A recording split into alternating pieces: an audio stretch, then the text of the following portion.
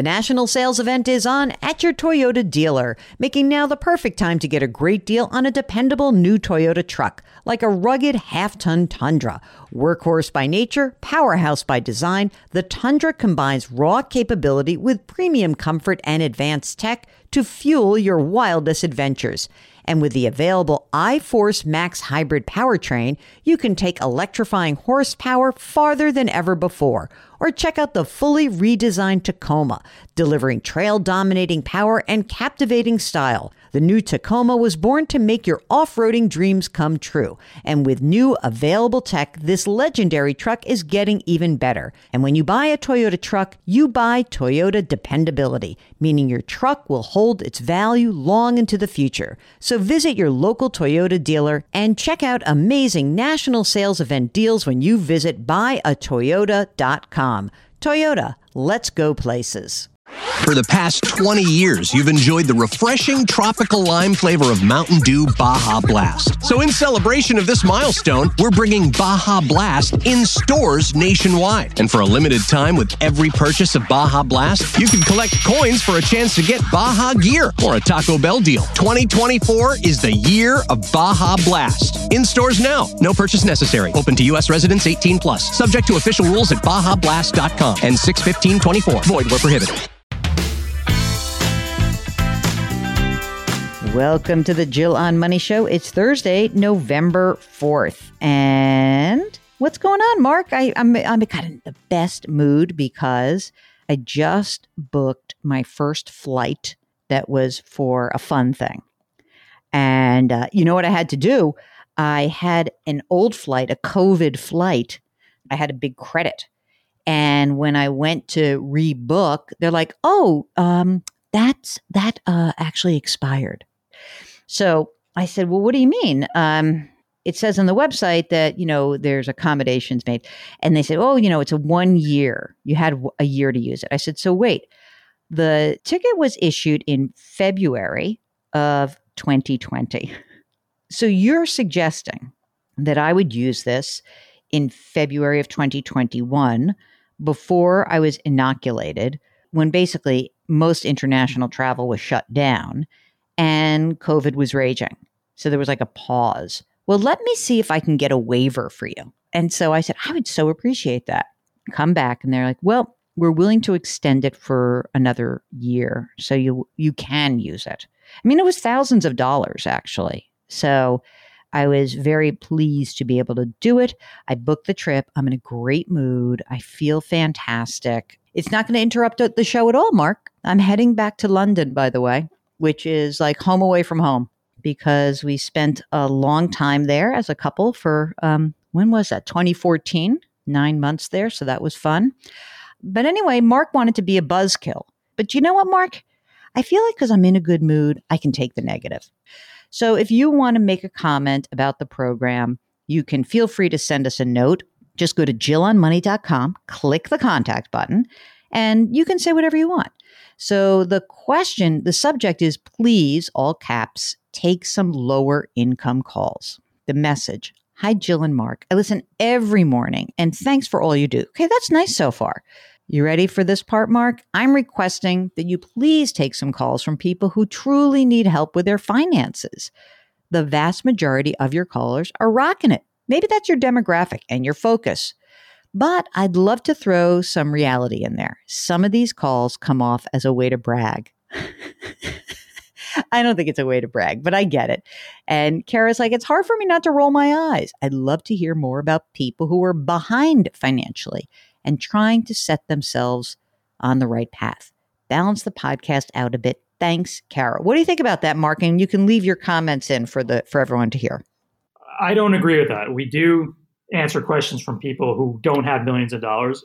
On the other hand, these are the questions that hit the inbox, and these are the questions that we answer. It's not like we get emails from people who don't have millions of dollars, and I say, oh, no, we're not putting that on the show. That's not how it works. We're answering the questions that we receive. Mark's getting a little riled up. I'm not as riled up. Look, if you've got a question, you want to get back on the right track, sure, we'd love to hear from you. We've talked to people who have paid off their student loans. I think that a lot of people, here's the problem, Kara, as I see it. We have a very smart listening audience, like a very smart listening audience. and I know that sounds kind of like smart alecky on my part, but it's not like anyone listening who has, been managing his or her financial life. It's not like those people don't understand that a million times over, we keep saying to people, here are your big three. Make sure you've got 6 to 12 months in your emergency reserve fund. Pay down your credit card debt or your consumer loans or even your student loans, and at least put up to the match in your retirement account. Maybe we should be saying that more, but I think that we say that quite often in the response to many of our questions. So then what I do think happens is that people who have not covered those three big items tend to not call in because they know that's what I'm going to say. And that's what Mark's going to say. I don't know. I would encourage you, if you feel like you're having a really hard time, it's sort of a weird thing, right? Like, I don't want this to be like humble brag show. We created a show for people who had some problems with their financial lives or just any issue. I do think it's true, Kara, that when you listen to the program, it may sound like a lot of people are in sweet shape. On the other hand, I do finally come to the end of this by saying, even people with money think they have problems. And if they're stuck doing something, then I'm happy to help and Mark's happy to help. So maybe it's just that the complexity issue, if you don't have a lot of assets and you really don't know what to do, hear this for Kara, hear this for everyone. There are 3 guiding principles. Fund an emergency reserve fund, 6 to 12 months of your living expenses in a safe bank checking savings money market account. 2, pay down your credit card, auto loan, higher interest auto loan, student loans. And number 3, fund your retirement to the best of your ability. You think that that's going to satisfy Kara? Perhaps, but I can't help that we have a very smart and informed audience.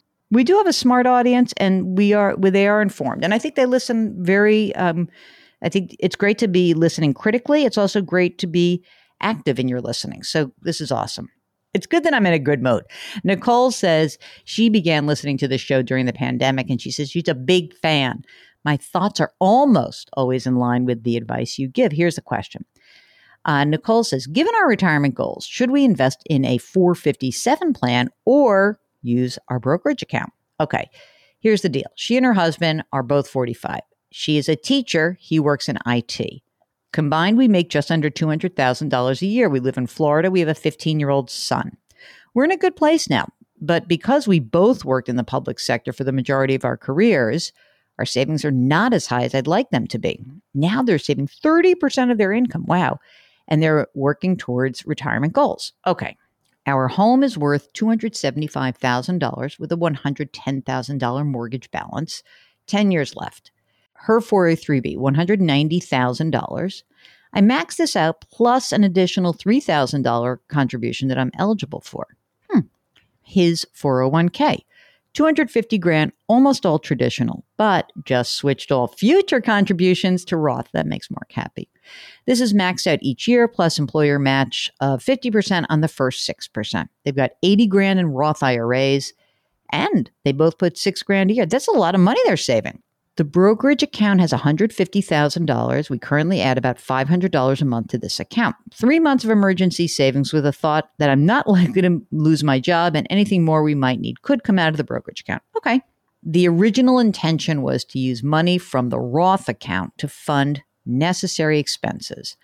Our son is pretty smart in dual enrollment and IB classes, so we hope he will start college with a good number of credits and receive some academic scholarships. We are now hoping we can just divert money from our cash flow to fund the difference so we can leave the Roth intact. I like that. The goal is to quote unquote retire at 55. All right, here we go.